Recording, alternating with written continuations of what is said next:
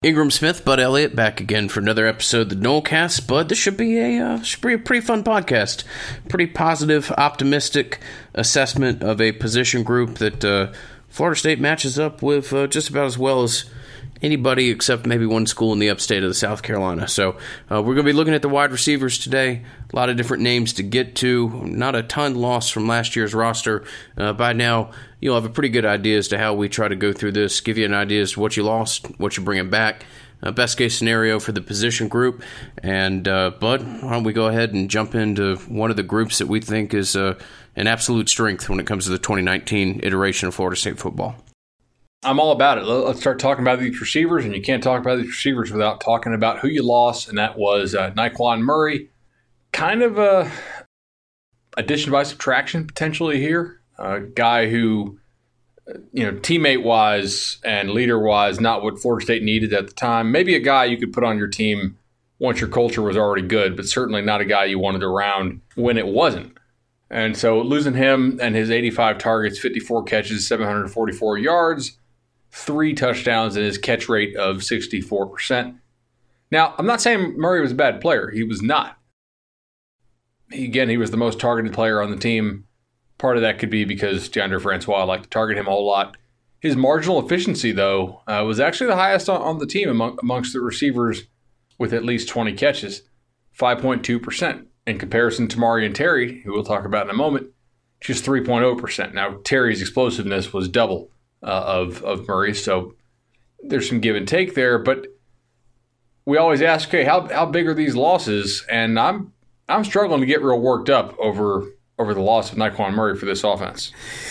Oh man, Nyquan, we will miss thee. I believe at some point last year I labeled him the most believable player on the roster, and by that I meant you tell me that Nyquan Murray just juked 5 people and scored a critical touchdown for you on a 39-yard reception, I can believe it. You tell me you can't run the offense because Nyquan Murray's busy flexing on a second-team defensive back after a 5-yard gain, I can believe it.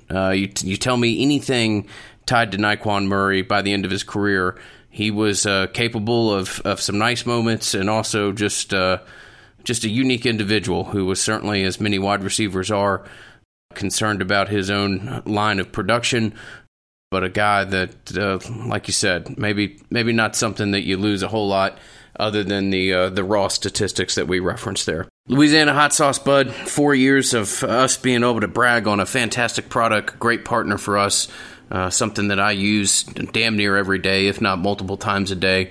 Just want to thank him. This is our 4th season of working with him, like I mentioned, 4th season of position previews and everything else that we do. Hats off to the people at New Iberia. Thank you again for the opportunity to be able to work with you. Other than that, not a whole lot else to talk about, so we will jump into what the Florida State roster brings back and know where to start that conversation more appropriately than Tamorian Terry. He's a stud, man. He reminds me a little bit of like young Terrell Owens.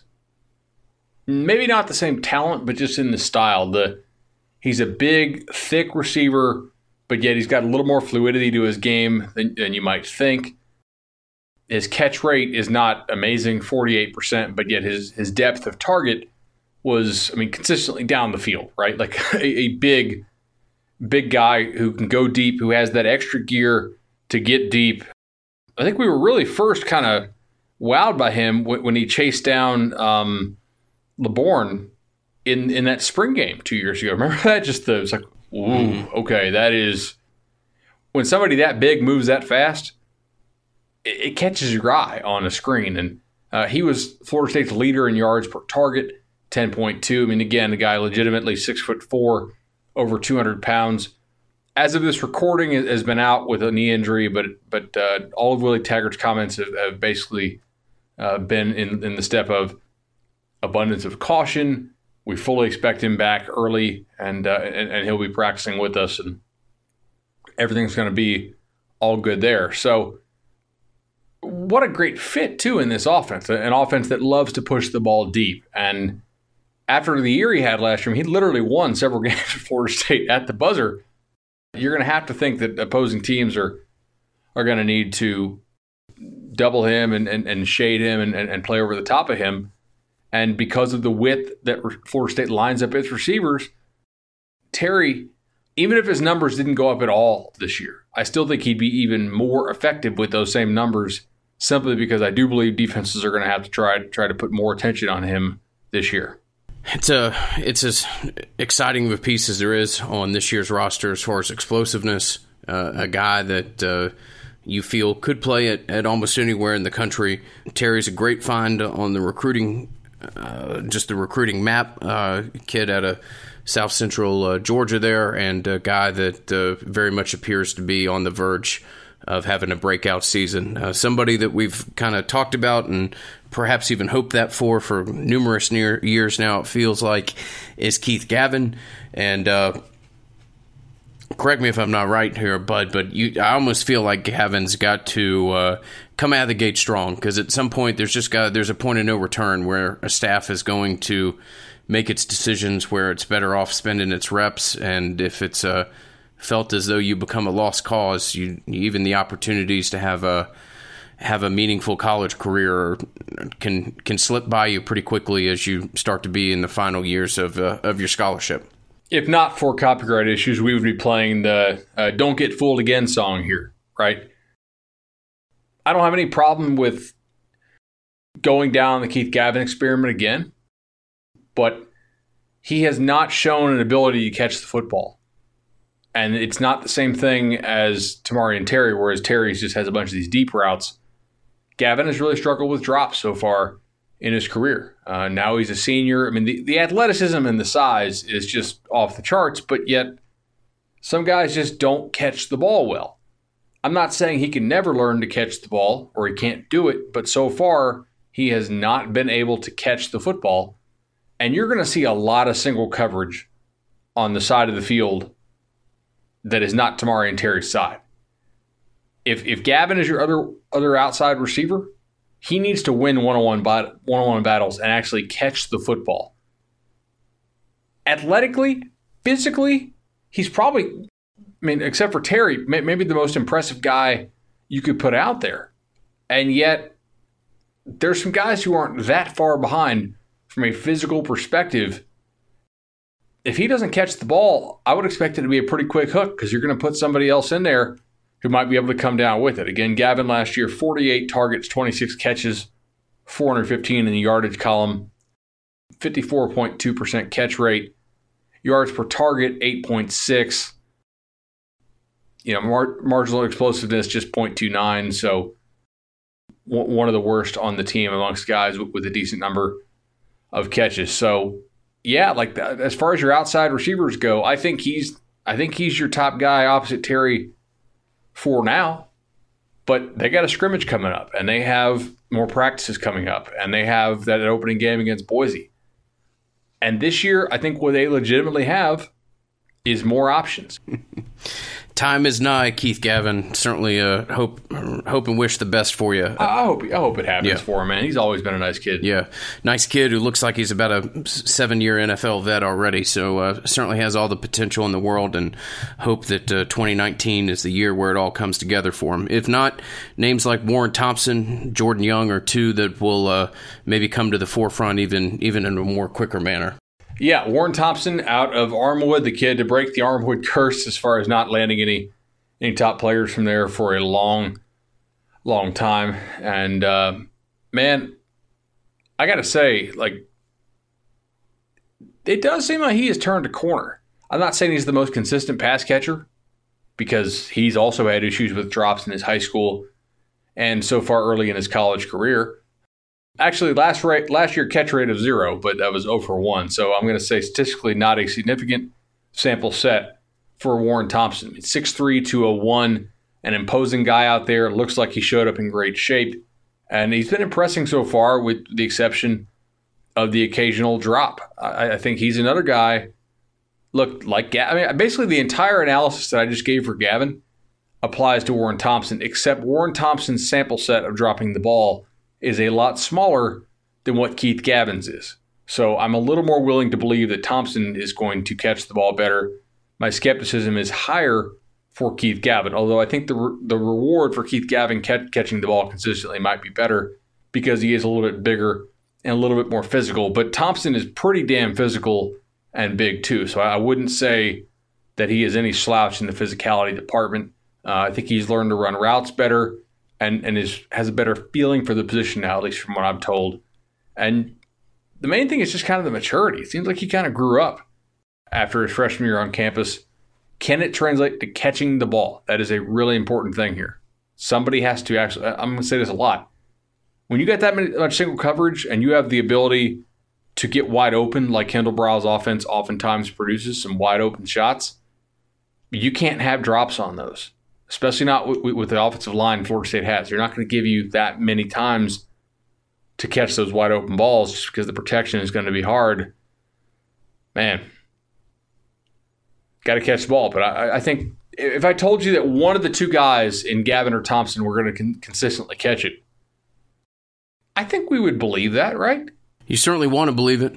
Absolutely. I mean, yeah, I would think that one of those two come together. I do. I don't think you're necessarily being a fanboy there. If they don't, Jordan Young is, Jordan Young, super talented kid out of Metro Atlanta, Georgia, a track athlete in high school, a guy who has, another big physical wide receiver with immense physical gifts and a ton of physical talent. This will be kind of the first real year where you get a chance to see Young and how they incorporate him into the offense is one of the things that I'm honestly the most excited to see how it plays out in 2019. A guy that I think the sky's the limit and could be a perfect fit for an offense like this. You said it there with sky's the limit. His ceiling is as high as anybody's on the team at the receiver position. Now, he is more raw than the other guys. Part of that is because he did miss a lot of last year with injuries, but I'm really excited for him long term, and I do wonder if they're going to be able to work him in some this year. Briles has definitely shown an ability to put guys in and rotate some receivers around at times, and I know we'll talk about that more when we talk about the coaching segment, but it's got to be hard for him not to want to put Jordan Young out there at least somewhat. Just such a freaky athlete and what a leaper, and the ability to go up in the air and get the ball, but just needs more refinements as far as actually playing the receiver of the position of receiver, technically. And obviously you have Coach Ron Dugans there to help him out. But I got to tell you, I do have a dark horse for the other outside receiver spot opposite Tamarian Terry. And that dark horse is a dude we don't talk about a whole lot, Ontario Wilson. 6 foot, not this 6'3", 6'4" beast, but every time I hear a word out of practice, it's, hey, Ontario Wilson doing pretty well. He's making some plays. He's consistent. He's catching the ball. To me, he's not the highest ceiling player in this group for outside receiver. But, man, I could see him taking some reps if the other guys struggle because he's a pretty high floor player at a position. Like we said, we think Florida State is pretty loaded here. Are you in on Wilson like I am? Yeah, heard similar positive chatter. Hey, look, nothing but really positive things associated with this position group. I think it's an area that Florida State fans can have very legitimate optimism and excitement for. Trayshawn Harrison is a little bit of the guy who is hard to pin down exactly where you're going to see him, maybe even positionally where you might see him every once in a while, but hard to list. You could see him getting some work outside. Also, he could see some inside snaps. A guy, again, when you saw him in the open field at times last year, he looked as explosive as anybody on the roster. A talented kid who looks to be in a place to hopefully bring a little more consistency to his game. I could see him be one of the bigger offensive pieces for 2019 as well. Absolutely. With Trayshawn, his athleticism, the explosiveness and size combo, look, it demands that he get the ball somehow. I mean, he's 6'2", a $190 something. He's a slasher, really great explosiveness. Whether it's bubble screens, you put him in the slot, you put him outside, you let him run vertical routes, you put him in the backfield, you hand it to him or you pitch it out to him. Trayshawn Harrison is one of those guys. And I'm not a huge believer in, hey, get this guy touches, because I think that's a bit overrated, right? Like, I don't like screwing up the confines of your offense to do that typically. But I do think that you can work in Trayshawn Harrison in a lot of different positions in this offense in order to get him touches. And I would like to see him get at least 50 touches this year. I think that really helps your offense. I mean, you let him touch the ball 3, 4, 5 times a game. Not only does the defense have to worry about it a little bit, but you're probably going to have good results when he does touch it because he is that special of an athlete, especially if you get him in space. Move to the inside options here. DJ Matthews and Keyshawn Helton are the two guys that you first think of when you look at our slot wide receivers. Matthews at this point is a pretty well-known product. Helton, really productive summer. Kind of one of the more names that was kind of buzzed about as far as early production in camp. You got two really good options here. Also, two guys who seemingly have a pretty significant rapport with your quarterback.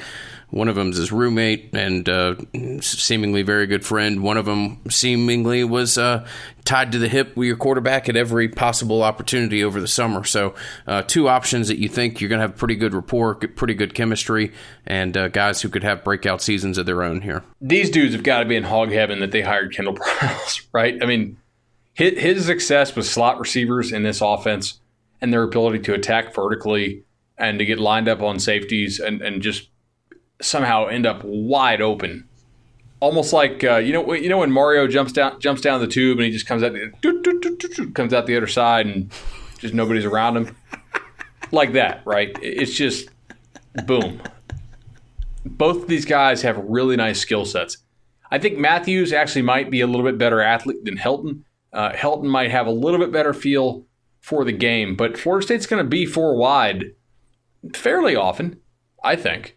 And being able to use both these guys in the slot at the same time, man, that is going to put a lot of pressure on defenses if they can pass protect at all, which, look, it's not guaranteed. I get that after last year, but the hopeful side of me says, damn, both these dudes have the ability to catch the ball. I think both of them have the ability to read the defense on the fly, which is what you're going to ask the slot receivers to do in this offense. And both of them, importantly, have the ability to cut and change direction at full speed or nearly full speed. And that is a big-time element of the slot receivers in this offense, especially when they're running that slot choice stuff. Create a lot of space, both by stopping quickly when another person is moving it at full speed, so you create space that way, or by changing directions quickly when you're being trailed. So I'm really excited to see what this pair does. I think DJ and Helton, potentially among the teams that run 4 wide a lot, this is probably going to be one of the better pairs of slot receivers, not only in the ACC, and I don't want to go overboard here, but I really think it'll be one of the pairs of slots in the nation that really gets noticed. Take this time to thank our friends over at Madison Social for the support they've given us since the inception of the Nolecast. And also want to thank you, the listener. Proud to announce that we're not talking about selling any more tickets. In fact, they've all sold out for the Jacksonville tailgate. So just an incredible response from our listeners and just the community in general. Want to thank you for the support that you've given our sponsors in general, but particularly on this one. We're fortunate to be able to work with people like Madison Social and Matt and his team, and you guys are put your trust in great hands. Hospitality professionals, and we all look forward to meeting end of August and enjoying a sold-out tailgate and beginning of the football season. Almost 3,000 tickets. Nolecast listeners, y'all are awesome. You recognize a great product, and for those of y'all who didn't get tickets, we are really sorry, but we can't say we didn't tell you. We've been promoting this all summer, and it's going to be a blast. We'll see you there. All right, Bud, real quickly, we'll look at the third option. DeMarcus Adams may not have quite the hype that Matthews or Helton does, but as you mentioned, you're going to have a ton of 4 wide receiver sets in this offense. Going to have some opportunity for Adams, maybe a guy that's not the first in mind when you think about Florida State's wide receivers, but also a guy that at the end of the year, when we look back at production, could maybe have a little bit more of a statistical impact than people predict. Yeah, just a really, really great straight line speed guy. Adams is another dude who needs to work on catching the ball. But, gosh, like you got to figure they may be able to find a way to work him into the offense too, because he's probably your fastest receiver, I would think. So, again, a really nice third slot to have. And you also have some guys, I believe, in the outside receiver position with the versatility to play slot, like potentially a Trayshawn Harrison or a Wilson. So a really nice receiver group here. And again, it's I think a lot of the preference is going to come down to who can catch the ball. I will note that Miami, where Ron Dugans came from last year, had a bit of a disturbing catch rate on what are classified as catchable balls, right? It was one of the worst catch rates on catchable balls in the ACC. Somebody brought up to me that Miami played a lot of rain games last year, and so that is potentially something to look at that could have hurt their rate compared to some others. But it's just a trend I hope doesn't continue, because I do think Ron Dugans is a good coach based on where he's been before, but you don't want to see that in back-to-back years. But we also need to talk about tight ends. Yeah, tight ends, a lot of different names here, and this year will be pretty telling as to how some of this sorts out and guys find their roles or perhaps look elsewhere. Trey McKitty or Cam McDonald are the two most prominent of the names that are on the roster. We'll start our conversation with McKitty as he does appear to perhaps be in the best place to contribute, but a guy who at times had some real nice moments last year, and a guy who when was right, looked like a potentially pretty dangerous piece in this offense. Athletic tight end, still has some rawness associated with him, but Trey McKitty is slowly developing into seemingly a pretty solid football player. I agree with him. To me, I don't want to keep harping on the catch the ball thing, but I don't know. Have you noticed it seems like he picks the ball up late, right? Like it seems to get on him and get deep into his body faster than it should. Like he doesn't get his hands up in time. I don't know that he tracks the ball all that well. I don't think it's like an inability to actually catch it. I just like to use a baseball reference here. Sometimes a guy who doesn't throw that hard all of a sudden is getting a lot of swings late, and it's like, damn, he must have some deception or he's just not able to see the ball off the pitcher's hand. It seems like McKitty doesn't always see the ball very well out of the quarterback's hand. I don't know, maybe catching the ball from a different quarterback in Blackman will help him with this, because everything else he does, I think he does, pretty okay. And is, like you said, a really athletic guy. So certainly somebody they're going to depend on. They need all the help they can get as well at the tight end position to help out with the blocking too. So McKitty, to me, is your number one tight end. I don't think anybody really debates that. I just want to see how much he can catch the ball compared to previous years. Cam McDonald is the next kid that we'll give a second of conversation to. Also want to talk about Alex Marshall as well here, and even Gabe Neighbors. But McDonald, real kind of, again, has some aspects of his game that... A lot of athleticism too, yeah, man. you're going to have to... You knew you were getting a raw product when you went and you got this kid out of Poly, and still working with him, but potential here, definitely. He's definitely better already, I think, than I thought he was going to be. I think he can be a weapon for you in the future. I think he can be a decent player for you this year, perhaps in spots. I like his ability to go up and catch the football, which is going to be big in this offense potentially, and we'll see how much he has improved as a blocker. Early practice clips look pretty good. So that's not a bad 1-2 punch for a spread offense at tight end, considering there's not going to be a whole lot of times where you have two tight ends on the field at once. Marshall is a kid from it's kind of the standard Northeast tight end that Florida State has wanted to populate on their roster for probably a better part of 8 or 9 years now. It seems Marshall is a prospect that we mentioned might look to transfer if he doesn't fit in with this coaching staff and this offense. A guy that I've heard some positive rumblings as far as what his camp has been so far. 6'7", 240, 250-ish, a little bit more of a prototypical tight end than the first two names that we've talked about. Absolutely. I don't know how well he fits in this offense. He's still out there. He's still working. If he's going to be a really good blocker for them, that'd be really cool. Maybe I'll eat my words on this. I think that the other two really fit in a little bit better to this spread offense. We'll see. I don't think he's a bad player or anything, but yeah, we'll see. And then the fourth, Gabe Neighbors, who is playing kind of that H-back position.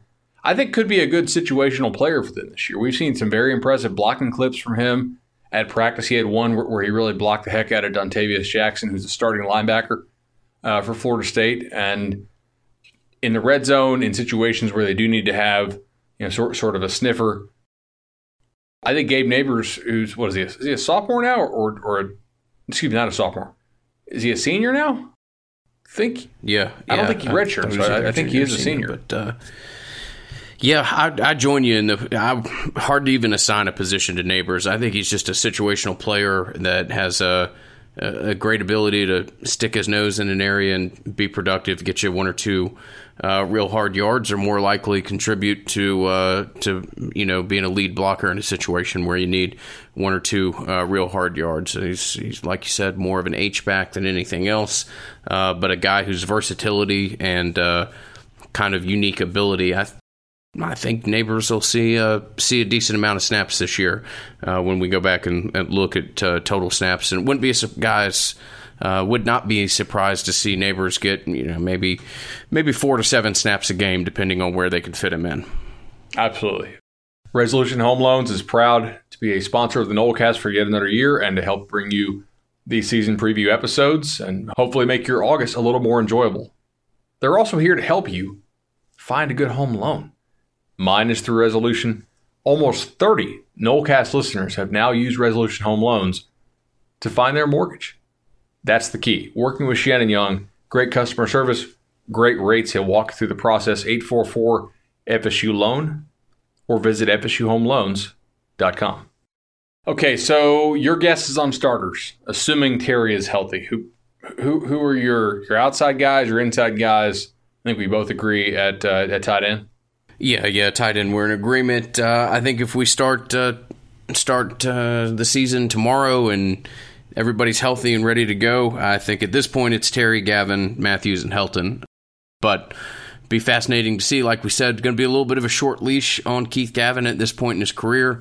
Got to have some production tied to his name at a level that he hasn't otherwise had, or otherwise there are an awful lot of young, very talented prospects that'll eat up his reps pretty quickly.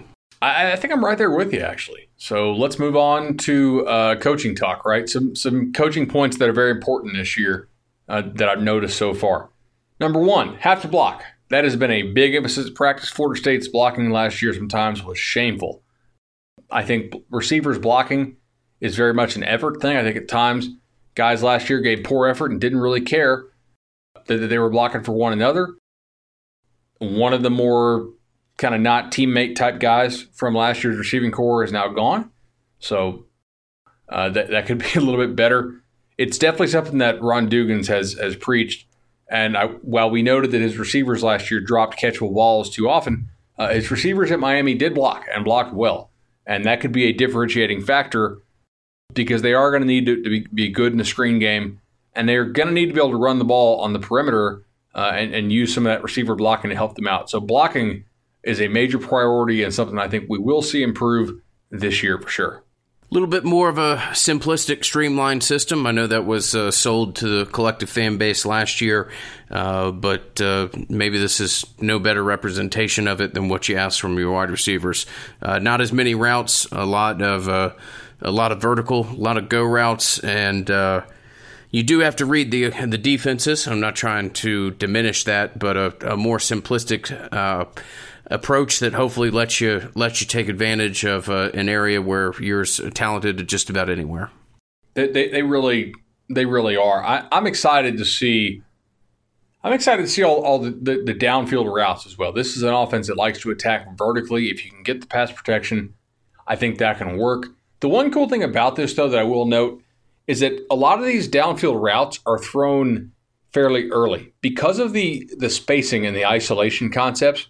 You're able to pretty quickly determine if something's going to be open or at least if something's going to have one-on-one coverage. And so you might think, oh my God, all these deep shot routes, how in the world is Florida State going to block for that? Why would you pick this scheme? Well, it's not traditionally like that, right? It's not, hey, let's take a 7-step drop and wait forever to get the guy down the field. It's a lot of balls that are honestly kind of lofted, and you do require receivers to make good plays on them. Well, you got a bunch of huge dudes on the outside who should be able to make some plays on them for you. and some slot receivers who can take advantage. It's not like you're throwing bullet passes, to use an NCAA reference there, all the time. So I want to see these guys. They don't have to run quite as many types of routes in this offense. At times, they do have to read the defense, including the slot dudes, a lot and be in lockstep with the quarterback. But again, the spacing can't help with that. And that's been a big-time emphasis this spring. But Kendall Briles has installed this offense other places and had a lot of success with it immediately.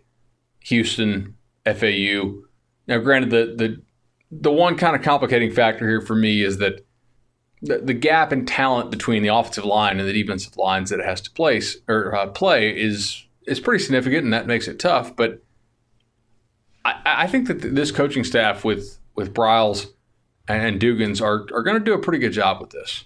You want to go to questions? I'm just going to pull them off our Twitter since we just asked for them tonight. Okay, first one comes from Beat Boise. That's a good Twitter name. Over or under 1.5 receivers get drafted this year. So your candidates would be Tamari Terry, who we think is 1. So I'm feeling really good about 1 so far. And then DJ Matthews, Keith Gavin, nobody else is eligible. So basically this is asking, do you think that one of Matthews or Gavin get drafted this year in addition to Terry? Yeah, I'll buy. I think that Keith Gavin does not go as an undrafted free agent. Somebody will fall in love. That size and athleticism? Yeah, that's exactly my thoughts. Okay. I'll go ahead and buy with you. I think that is really good reasoning, actually. The production may not be there, but the athleticism. Buy or sell. The screens average positive yards this year. If you listen to our quarterback preview, they asked, will we still be throwing bubble screens? And we gave a pretty substantive answer on that. And I think they will average positive yards this year. But they're really just something you throw to keep a defense in check, right? FSU managed to bungle them last year, amazingly, but they should not have. Okay, here's a good one. Which receiver not named Terry, basically who will be the second leading receiver in terms of yards for this team this year? If you'd like some context for this question, I do have the yardage totals for the second best receiver in Briles' offense in recent years, if you would like some help with this. Yeah, I'll take the help, please. All right, so last year at Houston, Keith Corbin, 691 yards was the second leading receiver. And then we go to 2017 FAU, 404 yards was actually the second leading receiver. 619 yards was the second best there at FAU. Then at Baylor in 2016, 809. A really big gap, by the way, between the first and second there, almost 50% gap. And then 881 that 2015 year at Baylor. That 2015 year at Baylor, by the way, they had a dude named Corey Coleman. He didn't suck in college. And they also had a dude named Katie Cannon. So pretty nice combo there. I think it goes to show this is still a running offense. This is not going to be an offense where you have 3 guys catching 100 balls, right? If you listen to the running back preview, we went over, and I think this is one of the reasons why Willie Taggart wanted Kendall Briles so bad, is that he's a guy who wants to run the football, and Kendall Briles is also a guy who wants to run the football. So who do you have as your second leading receiver, and do you have a yardage total for me? I might be burned by the hype, and something I generally try to take pride in not letting that happen. I'm going to go with Helton as your second wide receiver when it comes to production, and I'm going to put him somewhere around 730 yards. That's a really good number. I was also going to take Helton, but I think I'm going to switch it and go with Matthews. Did you know that he is Blackman's roommate? I've heard that. That's been mentioned in a story or two. Yeah. And I'll go with 580 yards. I think the ball is going to be spread around a lot because they do have a lot of targets who they can really trust. What is the biggest difference in the new staff's work and approach with the receivers? Well, I think part of it is that they don't have to teach them quite as much about spacing and how that works, because this is the second bet or second bet, the second year that this has been run, right? I think there's a greater emphasis this year on blocking and attention to detail as far as the blocking and blocking technique. And then there's fewer routes run now with a little bit more route adjustments. So I would say those three things are probably the key. All right, Iowa Noel asks, what is it going to take to scheme these wide receivers wide open downfield this year? Well, I would say it would really help if teams did not have to only use 4 defenders. I was going to make a smart-ass comment about your reference to the Mario tunnel, but no, yours was a more a more fact-based answer. So why don't we go with that one? Yeah, I would just say it would really help if teams didn't have to only use 4 or 5 defenders to stop the run, and which would allow them, of course, to play 7 or 6 guys in pass coverage. So a little more balance, a little bit better run game. Not having a run game 114th in the nation to me is something that would be very beneficial. Actually making some defenses respect at least the threat of the run a little bit would be very good there. So that would probably be the question there. And then buy or sell will end on this one. More than 5 receivers will have touchdown receptions in 2019. I'm gonna buy this again. This is one of the 2 units where I have to kind of try to pump myself when it comes to some of the hyperbole or optimism or expectations surrounding the group, and maybe I haven't done that effectively. But I think that you see more than 5 record a touchdown this year. Yeah. This is also a buy for me. Looking back, it happened last year at Houston. I believe it also happened at FAU. Let me check here. 1, 2, 3, 4, 5, 6. Yep. Baylor the year before. 1, 2, 3, 4, 5. Yep. Check mark there. Baylor the year before. 1, 2, 3, 4, 5, 6, 7. Yeah, that's definitely a check. And Corey Coleman caught 20 touchdowns in 2015. That's pretty impressive. I mean, Terry caught 8 last year, and they all felt like the most important play of the year. 20 touchdowns is an awful lot of touchdowns. I think there's a lot to be excited about this group, and I'm excited to watch them get out there on the field. We're excited to be doing these previews, and we're excited to tell you about Travis Johnson, attorney at law. Travis Johnson is one of only 280 board-certified family law attorneys in the state of Florida. That's out of 110,000 licensed attorneys in Florida. There are a lot of them. He's one of the best. AV rated, he's on Super Lawyers, he's taught university classes, he's presented at CLEs.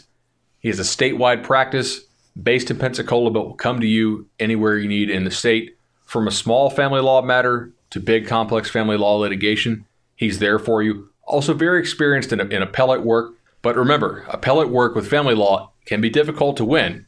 Travis wants you to win the first time. 850-435-9919 to get experienced, quality family law representation. Travis Johnson of MetterJohnsonLaw.com. All right, bud, we're going to go ahead and rip this Band-Aid off, and that is the Band-Aid of doing the Clemson look ahead, just kind of taking the temperature of each program that Florida State plays, and this one, we may not drown you guys in details in breaking this preview down. I'm just looking back at last year's advanced box score. This might be the first time I've ever even looked at this, because I was actually at the game. I felt like I almost didn't even need the advanced box score, and the amount of dark red all over this thing, and then bright green on the other side for Clemson. Pretty incredible. The one that really stands out to me, and there are quite a few, we had a 14% rushing success rate for Florida State last year. 14% against Clemson. Not that good. Passing markedly better at 22% success rate. 22% on standard downs. So pretty bad when FSU was in a good spot. And 16% on passing downs. So even worse, obviously, when they got behind the chains. No explosive plays really at all. 0.64 ISO PPP. But here's the one that really gets you. Their average starting field position was their own 43. Florida State's was its own 23. So over the course of 17 drives, Clemson had a 345-yard advantage in starting field position. That is pretty effective if you're trying to blow somebody out. It is a really good way to do so. So my notes on offense, it literally says, and you have my notes here too. What does it say there under the thing that says offense? Improvement should be expected in all areas. Yay. Positive news for everybody. Yeah, that's That's a little scary. They don't lose much at all. You can kind of argue they arrived a little bit early last year. Trevor Lawrence, maybe the best quarterback in the country. You just kind of shake your head at what the guy does. I mean, he makes throws that college quarterbacks don't. It kind of really changes how you have to play defense and makes it very difficult. After he became the starter last year, and they played in games where he didn't get hurt, they basically just waxed everybody. There really weren't many close games. Best probably throw first quarterback in a long time. Probably the first guy we ever thought has a real chance to win back-to-back-to-back national titles as like a true freshman. Running back, Travis Etienne is back. He's the best back in the ACC. They do have to replace 45% of their running back carries, so I don't know who the heck they're going to give the ball to when they're up by 30. Probably Lynn J. Dixon. I mean, I don't know. Ches Malusi is a nice back they signed. Their running back depth is a potential weakness. So if they start to get massive injuries at running back, they might have to just throw the ball on every single down. And they would still win games, but they might not win by as much, or they might not win all their games if that happens. They have the best receiving group in the country, I think, with T. Higgins and Justin Ross and Amari Rogers. They do have to replace another blocking tight end to replace Milan Richard. And this is something I've heard that they might actually be struggling with a little bit. So Clemson may run a little bit more four wide, which would probably be a problem if they didn't have such a damn good quarterback and if their first three receivers weren't also that good. They also signed a ridiculous receiver class last year, and they have some very experienced backup receivers like DeAndre Overton and TJ Chase, guys who can play. They should also actually be improved on the offensive line, they think, despite the fact that they lost Mitch Hyatt, who was a consensus All-American and a first-team All-ACC, but went undrafted. So a lot of people think he might have got on those All-American teams based on reputation, given the fact that he went undrafted. But they return a lot of experience and a lot of talent. And, I mean, on their depth chart now, I'm just looking at the seniority. Senior, junior. That's pretty good. Yeah, and the thing with Clemson is when we're looking at them a couple years ago, you really looked at the team and you thought, hey, look, if you can just kind of weather this storm and get some of the pieces that they have on the defensive line graduated or in the NFL, once they decide to actually start collecting official paychecks for their services. That's kind of taken place. You've gotten Wilkins out, Lawrence out. Problems are, and there is going to be a fall off. I don't want to make this something that's not, but Clemson has recruited everywhere incredibly well, but particularly along the defensive line that, yeah, there'll be a fall off and there'll be a lack of consistency, and you may lose some leadership that guys like Wilkinson provided, but it's not going to be a whole lot of fun for any offensive line to try to block the pieces that they still have in Clemson. No, it's really not. I mean, they've got a lot of guys who would start on, I think, every other team in the ACC. Xavier Thomas is the dude to know. He's probably going to be pretty much unhandleable. Is that a word? Difficult to handle. He would be very difficult to handle immediately for almost any offensive tackle in the ACC, and I don't think Florida State has anybody on the edge who can block him. I mean, I think he would probably smoke Williams and Reynolds and I mean, name your guy, right? Like, I think high school version of Xavier Thomas would smoke some of the tackles Florida State's going to run out there. They have some experience behind these guys that they were able to pull them a lot last year. KJ Henry is another dude they signed, a redshirt freshman. I like his upside a lot. Niles Pinckney is probably going to be their top defensive tackle. That may be a spot this year where they're not quite as good, right? Like, I don't know that their D tackles this year are going to be dominant like they had last year. Last year, when you had all four of the D linemen on the field, David Hale has a good blog about this, but basically when they were all four on the field last year, they were like one of the best defenses in history as far as snaps like that. Now, I'm not saying the overall defense was, although they were. I mean, what did they rate last year? Number 3 in the nation. That's not bad. Yeah, number 1 red zone defense, number 8 in explosiveness prevention, number 4 in efficiency. So, yeah, that'll work. Linebacker, they do have to replace some guys here who were very good. This is maybe a spot where they're a little bit weaker. Trey Lamar is gone, Kendall Joseph is gone, J.D. Davis is gone, Shaq Smith transferred to, I think, Maryland, which makes me kind of wonder, like, was he not going to start? Because why would you transfer to Maryland? Because I thought he was slated to start and then he transferred, so that kind of scares me a little bit. Like, who do they have that was going to replace Shaq Smith? But they have recruited this position pretty well. And reading the reports, they seem to feel pretty good about what they have. I think this position on the defense is probably going to take a little bit of a step back. It's a well-coached unit. This is what Venables oftentimes coaches and does really well with it. Isaiah Simmons, if you want to include him as a linebacker, is one of the best defensive players in the ACC. He's kind of like a hybrid nickel backer. I mean, he's 6'4", 2.25 listed, so he's basically a backer.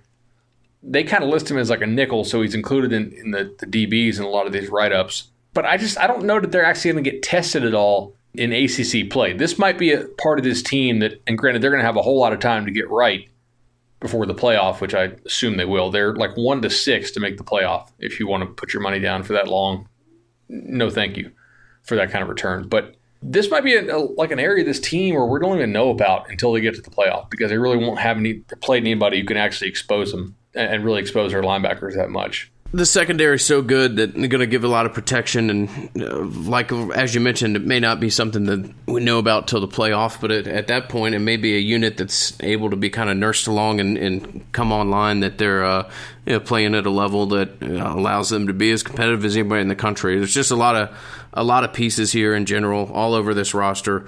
I know a lot of last year's class was defensive driven, so it's a lot. I think they signed 16 or 18 of the kids they signed, I can't remember exactly, were defensive prospects in last year's class. And you mentioned Simmons, who's just a playmaker regardless of where you put him. Simmons and Turner, both really good players. A.J. Terrell's a all-conference, potential All-American type. Clemson is really, really good, and good enough in the back four to probably let the front seven kind of grow into their own and get comfortable with what's being asked of them. Yeah, this should be a really good defense. Now, Ingram, one area where I'm not really sure if they're going to be any better, but it'd be hard to be worse. Their special teams last year were terrible. They were 95th in special teams, which is pretty surprising. I would expect a step back on the D-line, maybe the linebackers, special teams probably a little bit better. This is going to be a different kind of team, don't you think? Like personality-wise, but also, like last year, the defense largely carried that team up until maybe the Bama game. And they even in that game, they had a pick six. But could you think of a better situation in which you had to break in a new defense that wants to play aggressively? Like, this offense is going to score all the time.